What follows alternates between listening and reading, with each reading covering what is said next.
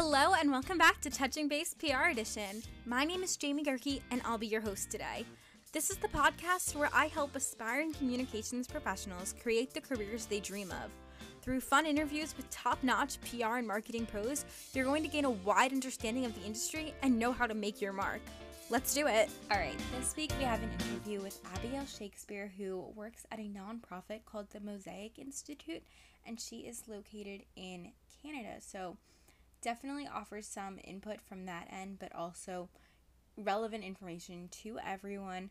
We kind of talk about things like fundraising because that's a major part of her job, working from home, and kind of the camaraderie it created because we needed to make those opportunities to talk to each other.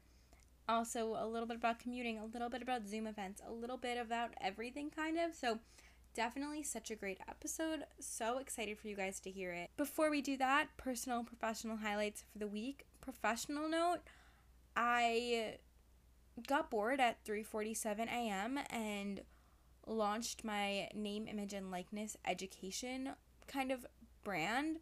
I'm calling it Stripped Down PR because I truly, truly believe that at the heart of building your brand is knowing who you are at the core, being who you are stripped down.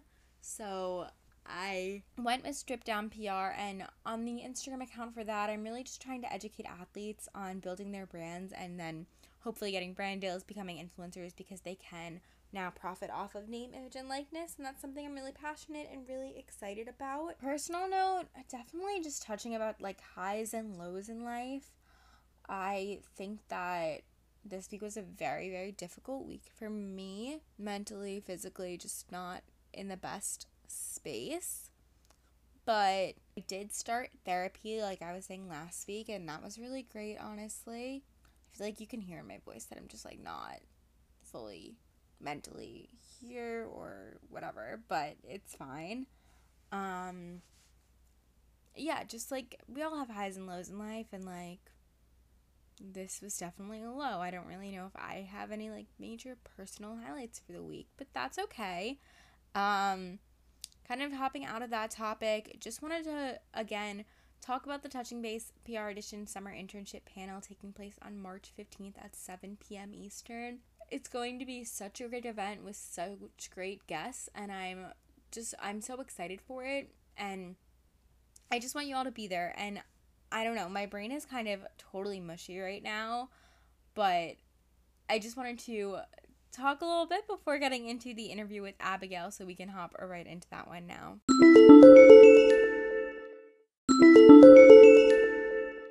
My name's Abigail. I currently live in southern Alberta in Canada, which for those of you that are not super familiar with Canada, I live about 2 hours south of Calgary, so right above the US-Montana border in a fairly small city of about 100,000 people. I, however, work remotely for a charity organization that is based in Toronto. So I do work remotely. I live here with my partner and our teenage daughter. I have 3 dogs. And to be honest, I spend a lot of time at my dining room table working these days. So now kind of starting with the hot seat segment, the first question I have for you is, if you won the lottery, what would you spend the money on? Okay. So I think first of all, it really depends. Am I winning $10,000? Am I winning $1 million? Because if I'm winning $1 million. Okay. I was going to say, because I'm winning $10,000, to be honest, I'm paying off debt. Okay. If it's $1 million, that's a whole nother story. I think first of all, I would treat everyone I know to a group vacation. If I was winning 50 million, I'd be doing things like buying them all houses, but $1 million is actually not as much money as we all think that it is. So I would take everyone on a really great vacation to Mexico, somewhere like that.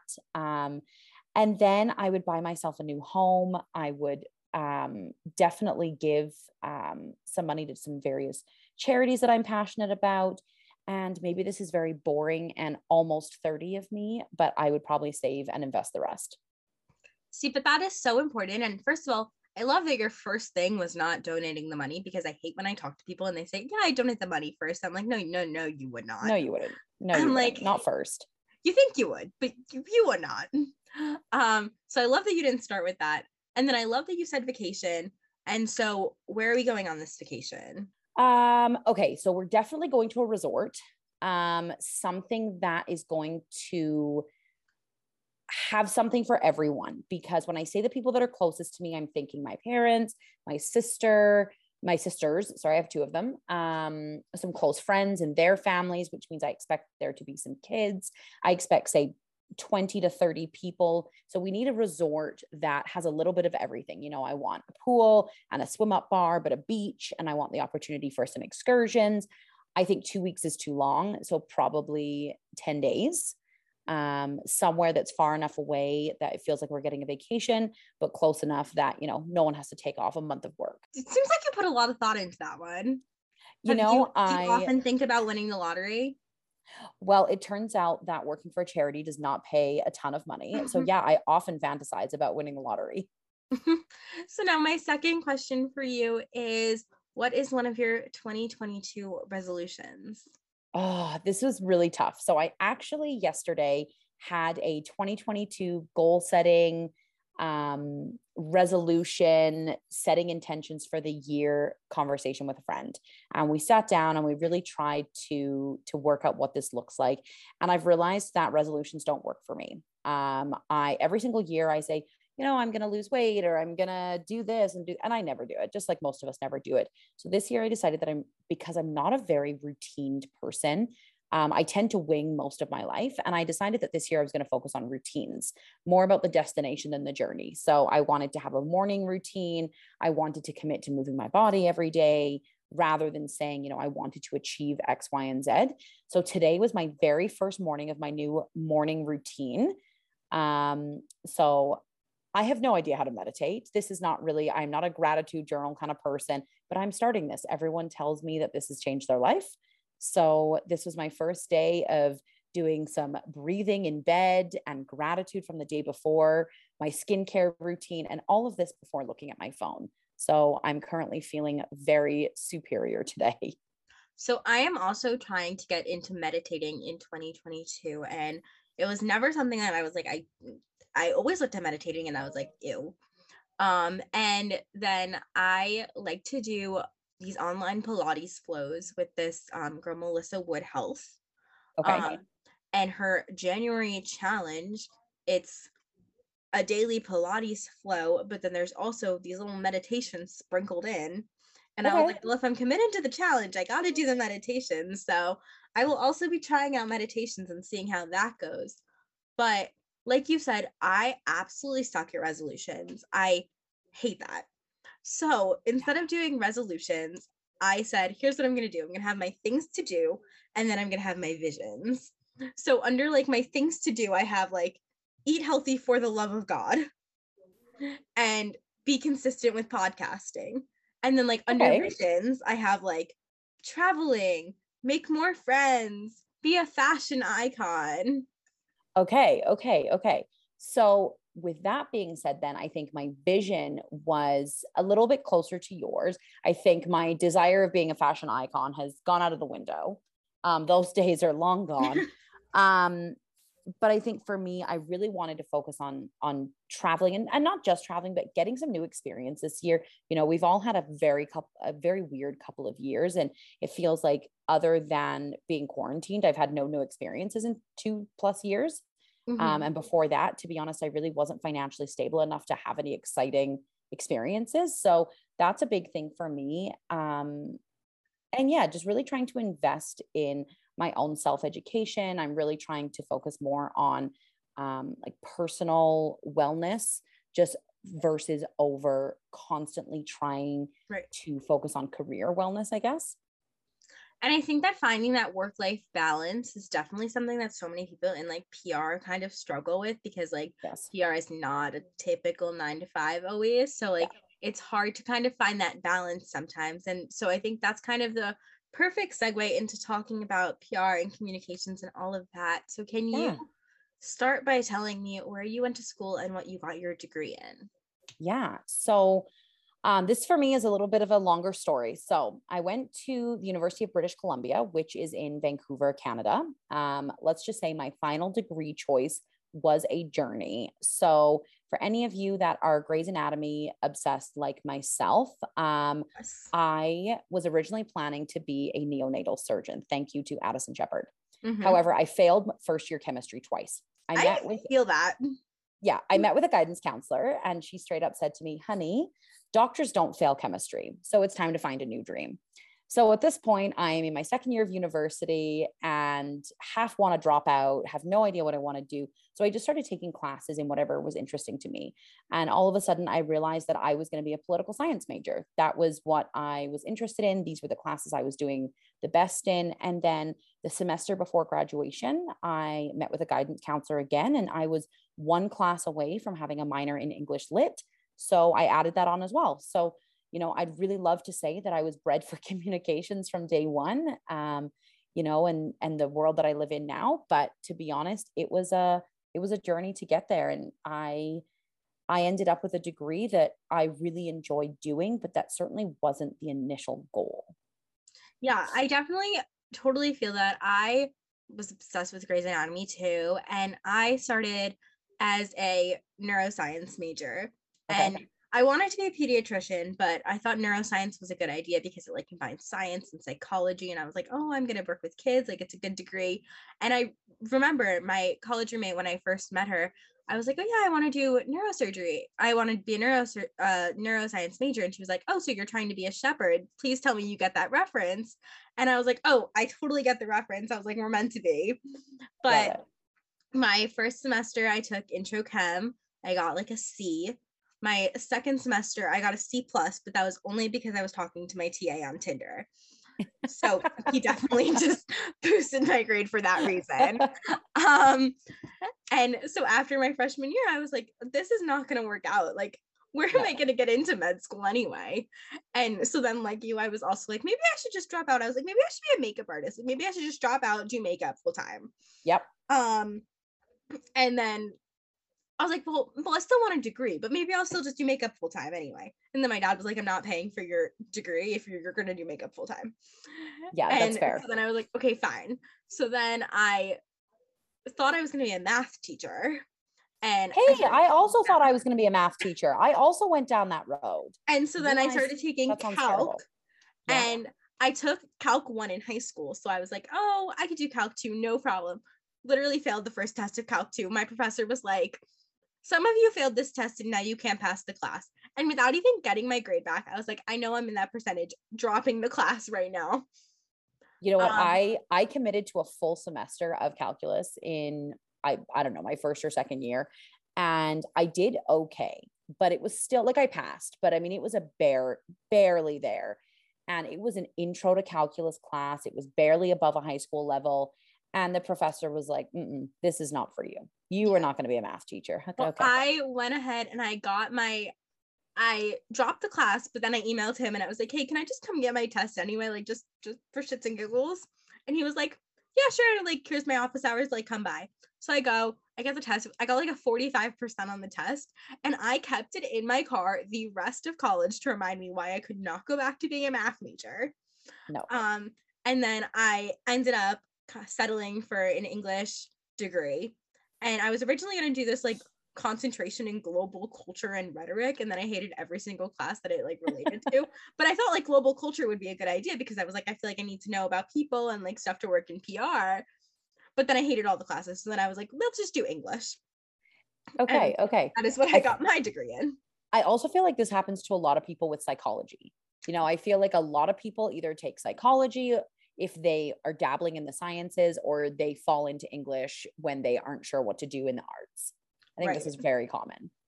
100%. And I think that's also what I loved about the English degree was that everyone I spoke to, I was like, oh, well, what are you going to do with that? And everyone had a totally different answer. And that's kind of the beauty of the English degree, is that it prepares you for so many different careers. It really does. It's kind of a beautiful thing. It really does. It really does. I knew a lot of people that went to law school, and I actually knew several people that ended up going to med school after getting their degree in English or, some kind of humanities. But there really is so much that you can do with it. I have a lot of friends that became teachers and nurses, and so much with it. And I think that's something that we really do, right? Is that we really, when you're in that undergrad college mindset, is that you really pigeonhole yourself based on your degree. You know, my degree's in political science. I mean, yes, my minor's in English, but I was never going to be a politician. I was never going to get my PhD and teach politics at a university. That was not what I was interested in. You know, I for a hot second, I was interested in being a lawyer, but again, I was focused on other things in university. My grades were never there. So I think that, you know, when you're focused on your degree, you somehow think that that's going to translate into your career, and it doesn't necessarily do that, which I think is really interesting. And I think that that's the thing that a lot of people in the older generation don't really understand yet. They don't really understand that like what you get your degree in isn't what you're going to do with your life. And I think like Yes. every time I told someone, oh yeah, like I'm an English major, they're like, oh, so you're going to be an English teacher? And I was like, no, not No, in the never. slightest. And No. like, while I do think I could be a really, really awesome English teacher, not in the slightest do I want to do that. Yeah.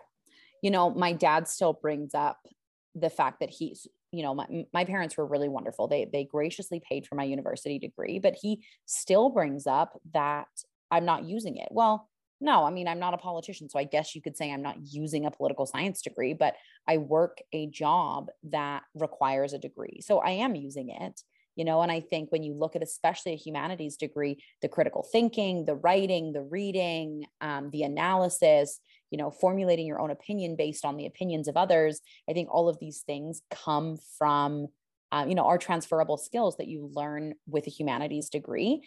But I think when someone didn't go through that, it's really, really hard to justify that. Exactly. And so now kind of moving out of college, how did you kind of end up where you are now? What was your trajectory? Yeah. So how long do we have? So We got time.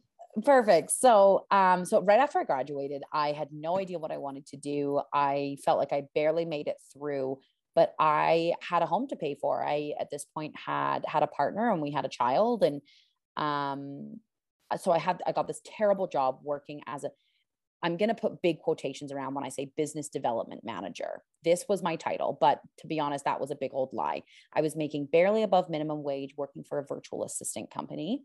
They provided, I don't know, various administrative support to different businesses. And at my 1 year mark, I had a really positive review, and they gave me a raise. And I didn't think to even ask the amount of money. And then the next day I found out that my raise was 10 cents an hour. And at that point, I was like, okay, this job has got to go. I hate the job. And clearly, me doing a good job of giving, I'm now 10 cents above minimum wage to be someone's business development manager is not going to work. So I really had no idea what to do. You know, I was 21, 22, fresh out of college still, really no job skills. I was so poor that I couldn't afford to commute anymore. Jobs were scarce at the time. So I ended up starting a small, at this point, I lived in a small community of about 35,000 people, about 45 minutes outside of Vancouver. So I started a small company with a couple of girls that worked with me, and we were doing marketing and PR for small businesses and nonprofits. So we were doing some social media, the very beginning of the Instagram era. We were doing some grant writing. We were supporting events, lots and lots of event planning, things like that. And I really didn't like it, to be honest. I wasn't making consistent money. The only thing I really liked was being able to give these 2 or 3 other girls jobs in the community that I was living. And other than that, I really hated it. It just was not right for me. Remember when I said I was not routined? Being a business owner like that and having a startup like that, you have to be super routined. And that, especially at 22, I was not. And my dad called me one day. He lived here in Alberta, which is around, I don't know, a 12 to 14-hour drive from where I was living. And he used to own a construction and interior design company here in Lethbridge, where I currently live. And he called me one day, and he was just about ready to retire. And he felt like he didn't really trust anyone that currently worked for him. And he asked if I wanted to come back here and take on the sales manager job at his store. and the money was better than what I was making. So I decided to commute. So what I did, I spent 2 years commuting every single week, a 12 to 15 hour drive. In the winter, that would get up to 20 plus hours. And I did that for 2 years until eventually we moved out here. And I had the store for 5 years.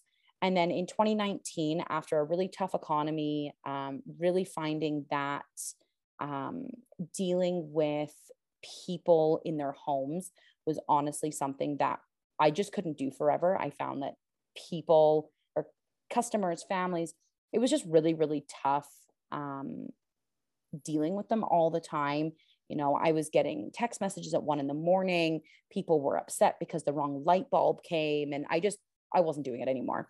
So I closed the store down in 2019, and then I actually got a job at a university. And this was my first real communications job. So, in my other roles, I had communications positions. I had worked in marketing, I had worked in PR, I'd worked in grant writing. Of owning a business, I was doing full scale marketing for the business. But then I had my first real job working at a university, and it was awesome. For me, it was like this light switch turned on, and I was like, oh my gosh, the public sector, it allows me to make a difference in the world, make a difference in my community. The money was like nothing that I had ever made before. I absolutely loved it. So I was actually only on contract there for a year. At the time, they actually went through a great series of layoffs. So when my contract renewal came around, there was just no real place for me in the midst of so many that they actually laid off close to, I think, 200 people. So there was just no way for me to renew a contract at the time. So then about just over a year ago now, I was out there looking, and, I knew that I wanted something in communications. I knew that I wanted something that would also make a difference. And I found my current job. So I currently work for a small national nonprofit called the Mosaic Institute.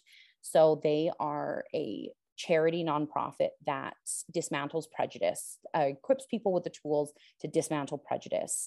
So we work with teachers and we work with youth to help them break down, racial prejudice, really anything, just really focusing on diversity and inclusion. And that allowed me to focus on my love for communications, my newfound love for fundraising, and really just apply it to the charity sector, which is something that I have found I am in love with.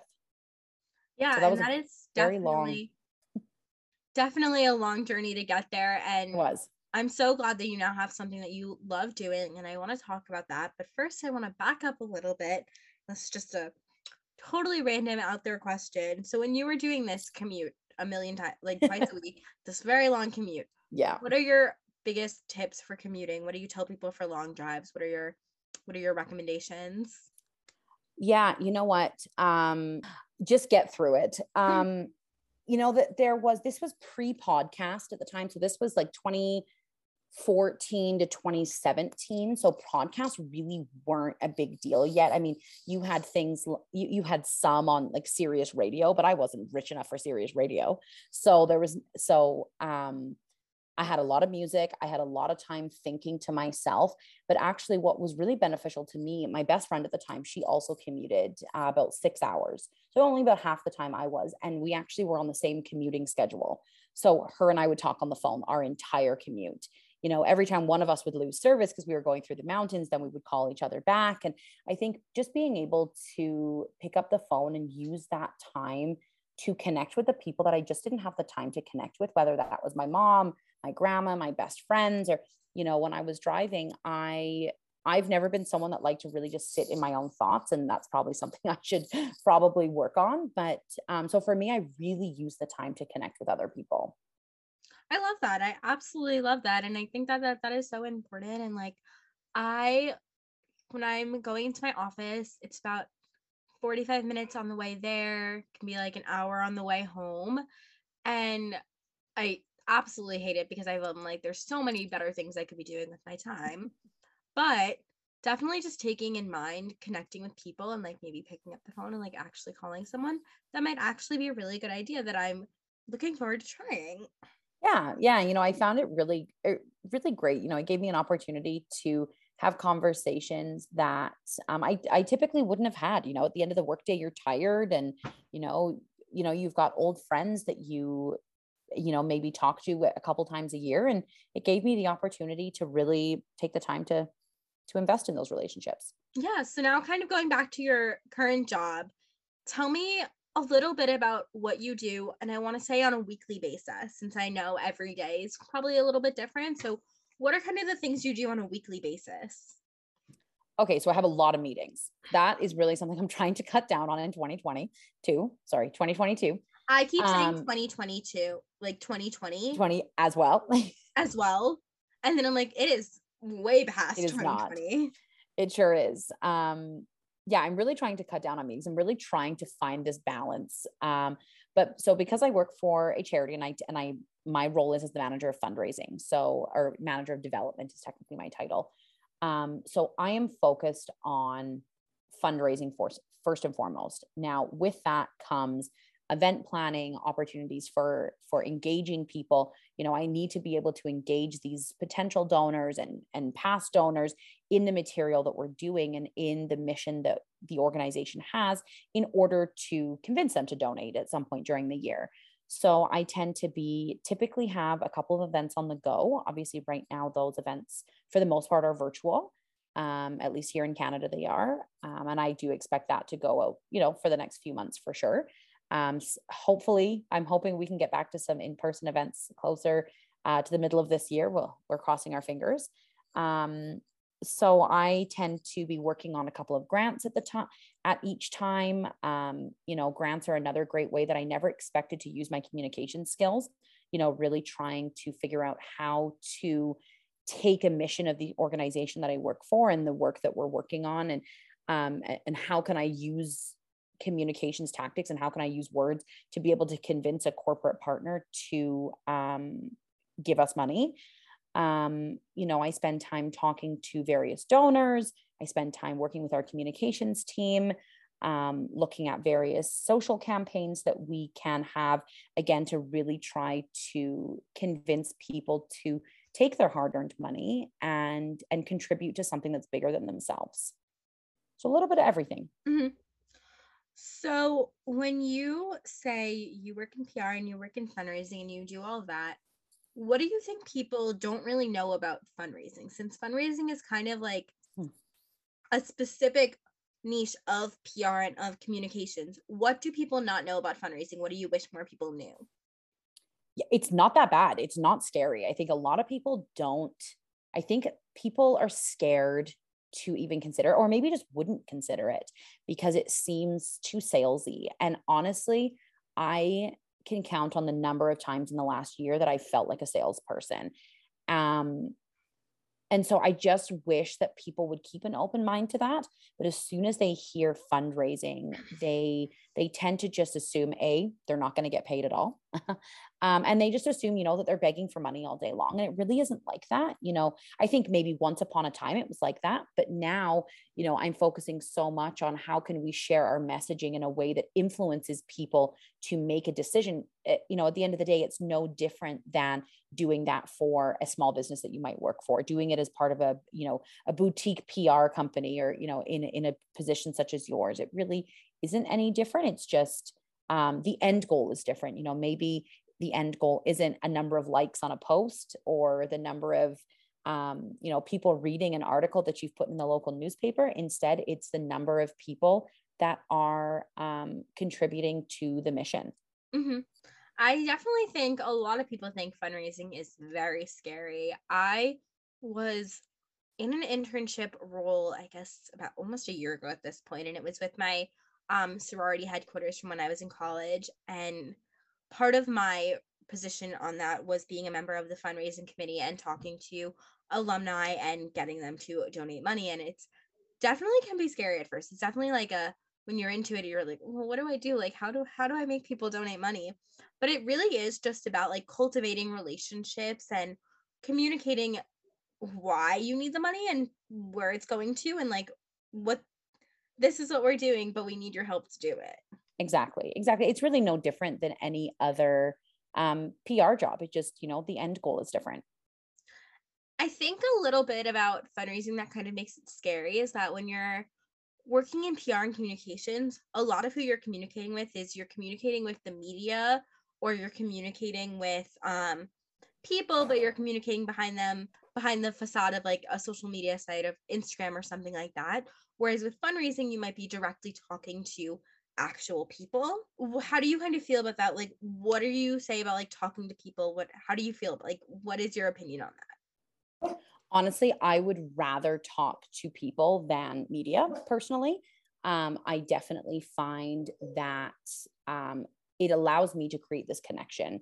I think when you spend all of your time working with media, you really don't have that opportunity for connection. You're both in a position where you're just trying to get something done. You're trying to check things off of the various boxes, where when you get the chance to talk to real people, you have the opportunity to form connections. My clients or my donors become my friends, and they, I get to learn about their kids and their jobs, and what they're interested in, what they're passionate about. And I think one thing that I've really loved is that you get a chance to see that I think when you're the type of person that wants to do good in the world, it often feels like you're alone in that. And when you work in fundraising, you can see that there's actually so many people who want the same thing.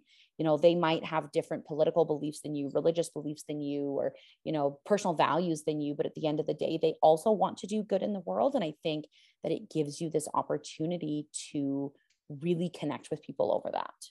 Yeah, I'm kind of switching gears a little bit. Part of your role is event planning, engaging people, all of that. So when you're planning these events for Zoom, because I know Zoom is like this whole platform that we got really comfortable with it in 2020. And then I think in 2021, we were like, oh, we can have events again. And now I feel like we're kind of digging ourselves back into that hole again, where we're going to be on Zoom again. So what are kind of your tips for planning events on Zoom? How do you go about still engaging people through the interface of a screen? Yeah, you know what? It's really hard. I wish that I think in 2020, I think that it was really easy. You were able to get away with just giving sort of a minimum effort into what engagement looked like. People were excited by this idea of breakout rooms and polls on Zoom. And I think that it was really easy to emulate an in-person experience, but now people are over it. They don't want to go anymore. So I would say that honestly, you can't. I know that we're all still doing Zoom events, but I think where I've really tried to pull the focus now is how can we engage people outside of that? How are we keeping them engaged for something they're genuinely interested in on the Zoom call, whether that is a panel discussion, whether that is, a very, very small piece of information, but then how are we using other tactics to get them to engage, whether that's social campaigns, whether that is, live networking opportunities. We had a fundraising event last year where we sent little boxes to everyone that had a meal, a t-shirt, some swag, some great things in it. And that was in their box. And so their online portion was really only 45 minutes to an hour, but their entire experience was really an entire evening. And I just don't think going forward that and maybe that's not what we're looking for here for me to say that you can't, but I really think that if we can go into these virtual engagement opportunities, realizing that, to be honest, people are burnt out of being virtual. And so how can we put our thinking caps on and how can we really start to revolutionize the industry and engage people differently? Yeah, and I'm sorry, I do not have an answer for that. No, I think exactly what you just said about how it's not just digital anymore is that answer, and how you sent those boxes with the dinner and the t-shirt and all of that to the people before the event. And I think that that's kind of understanding these virtual events is understanding that it can't just be online. What are we doing outside of the online interface? And I know like companies have done like cheese board making events, but you have to send the people the cheese ahead of time. You send them the cheese, you send them the cheese board, and then you make it together on Zoom or something like that. That's kind of how we're doing these digital events now, because people don't want to sit on Zoom anymore. So how are you enticing them to come on Zoom? Yeah, I actually had a friend recently went to a sushi making. It was a fundraiser as well, but they got all their sushi boxes beforehand. It was sponsored by a local organization or a local company, and they had a sushi chef on there. And then with the chef, they would have various people come on. So this was for a charity, and they would have one of the beneficiaries, the people whose story they wanted to tell was there with the chef. And then the chef would talk to various people during this hour-long process of making sushi together. And then the goal was, that in your living room, you were watching this and interacting with this with your family, with your friends, whatever. And then you had the opportunity to eat that together. And then it came with a series of questions.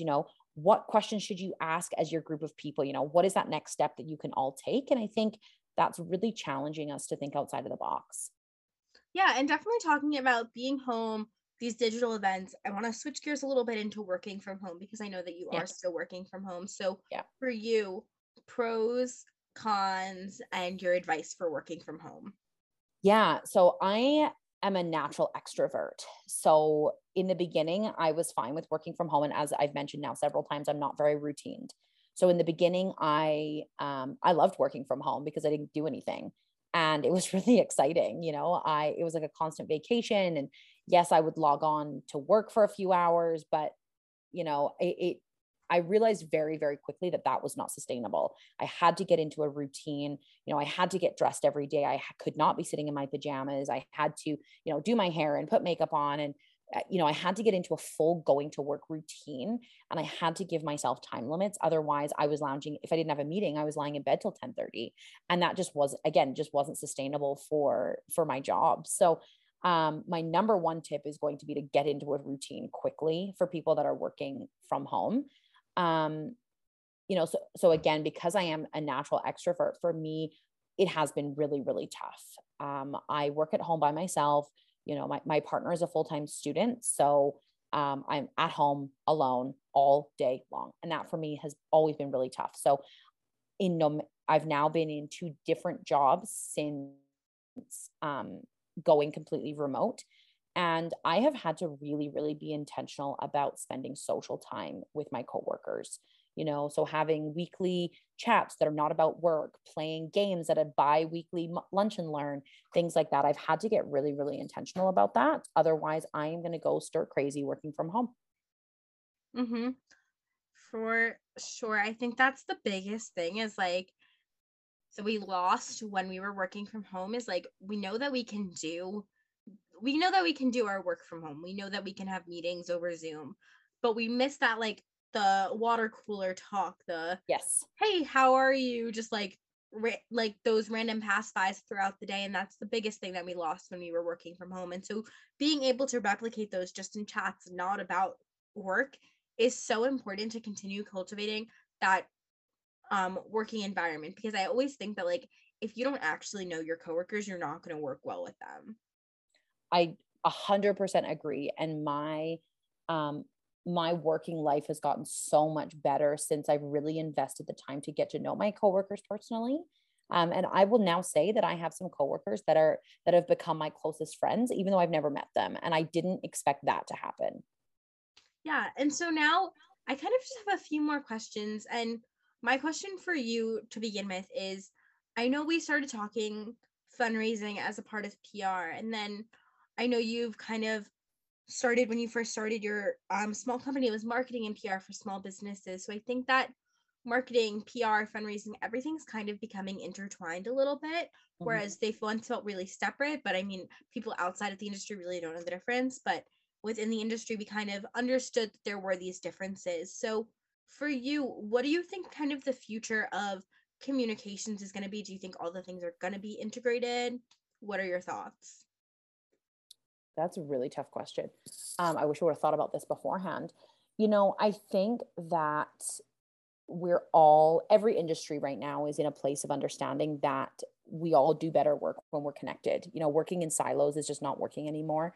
The amount of opportunities we all have to connect virtually means that we don't have to work separately anymore. And I think we're going to find that in every industry, but particularly in the communications and PR industry is that everyone is going to continue to work together. I expect that, within the next few years, people that are communications experts are going to have experience in fundraising.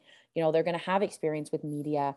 I think that may make it more difficult for sure, but I think that we're going to start expecting people to have more of a well-rounded experience going into the industry and to really excel. I think there's so many different transferable skills that go to different industries, but I really think that, at its very core, regardless of what industry or, as we've talked, whether you're talking to people or whether you're talking to media, we're focused on engagement. Communications is engagement work. And I think that if we really, really look at the root of what engagement is, and that's just connecting people, then I really think that is going to just keep being the core. I think that core message is just going to keep getting deeper and deeper and deeper, that our goal here is to engage and connect people. And so for a young college student or a recent grad, would you tell them to become well-rounded in kind of every aspect of communications, marketing, PR, fundraising, all of that, or would you kind of want them to specialize? So I think I'm going to be in the minority here when I am going to say that personally, as a young newbie to the industry, I actually think it's better to be a generalist. I know that a lot of people would argue that, finding a niche is really important, but I think we're now living in a world where general skills are really, really necessary. You can't have a job in fundraising without understanding social media. You can't have a job in social media without understanding events. You just can't.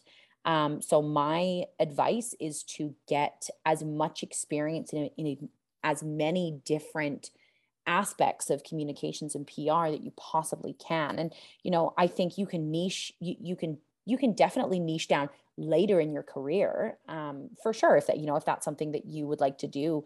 And I think that you can niche down in terms of your industry. If you're really passionate about, I don't know, saving wildlife, that's fine. But then I would get experience planning events for that and fundraising for that and running a social media account for that and, talking to media and writing for magazines around saving wildlife. And I really do think that we need to focus on getting more widespread skills. hmm And so I kind of just have one more final question for you to kind of Yeah. wrap everything up. And it's, if you could go back and do anything in your career differently, your college, your beginning stages of your career to where you are now, is there any part of it that you would do a little bit differently or change?